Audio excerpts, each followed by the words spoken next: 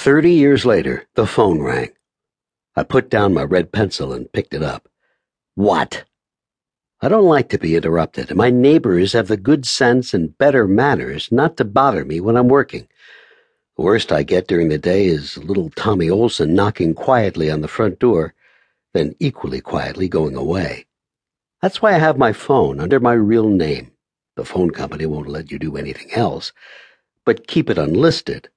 I don't use my real name much, particularly in my business. It's a source of much idle amusement by people who are far too easily idly amused. It's also why I try to avoid getting stopped for speeding. All cops have senses of humor, but almost all of them seem to have stupid senses of humor. There was a long pause on the other end, and I thought about hanging up. People have no manners. You'd think that when somebody got a wrong number, the first thing they'd do would be to apologize. Or if they didn't have the ordinary decency to do that, they'd just hang up. Mr. Hemingway? She sounded black. Yes, I know voices have no color, but people do, and she sounded black. And young. 2 strikes against her in this world. Yes. I just let it hang there. Ernest Hemingway? Not the Ernest Hemingway. He's dead. He stuck his father's shotgun in his mouth and blew his brains out before you were born. Don't let anybody tell you there's no value to a classical education. Yes, my name is Ernest Hemingway. What do you want? It was her turn to pause. My father said I should call you. I would have hung up on her. I don't happen to have any black friends. I don't, in fact, have many friends at all, and I certainly couldn't recall any friend, black or otherwise, with a teenage daughter. But while I hate to be interrupted when working, I hate getting back to work even more. What I do for a living is very dull when it's not irritating, but it pays the bills, which, I guess, makes me an ordinary sort of guy after all. My father is George Washington. Bubba Washington, they call him. He said you used to call him Prez. As far as I can tell, the personnel division of the Department of the Army was filled with practical jokers.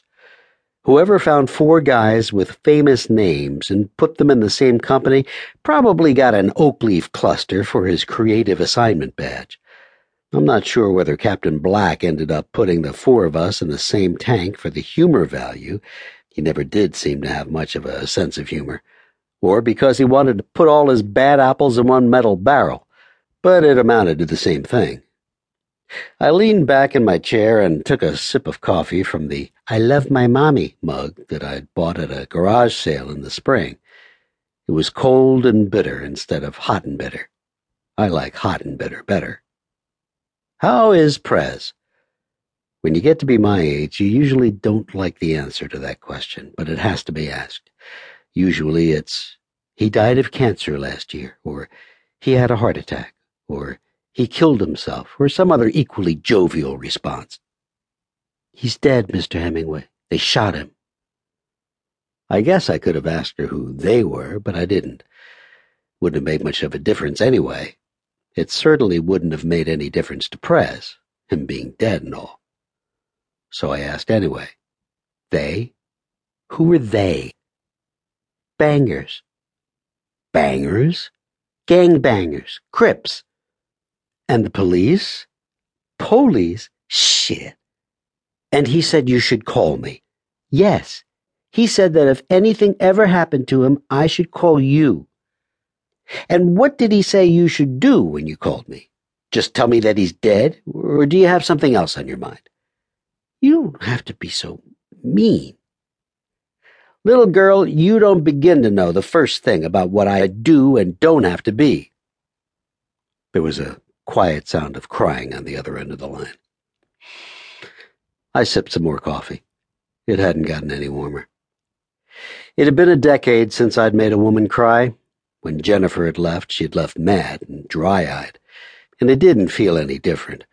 A combination of a distant pleasure that I actually had an effect on another human being, and a sense of disgust with myself that this was the only effect I could have on anybody else. She hung up, leaving me alone with my cloudy and distant pleasure, and my clear and present disgust.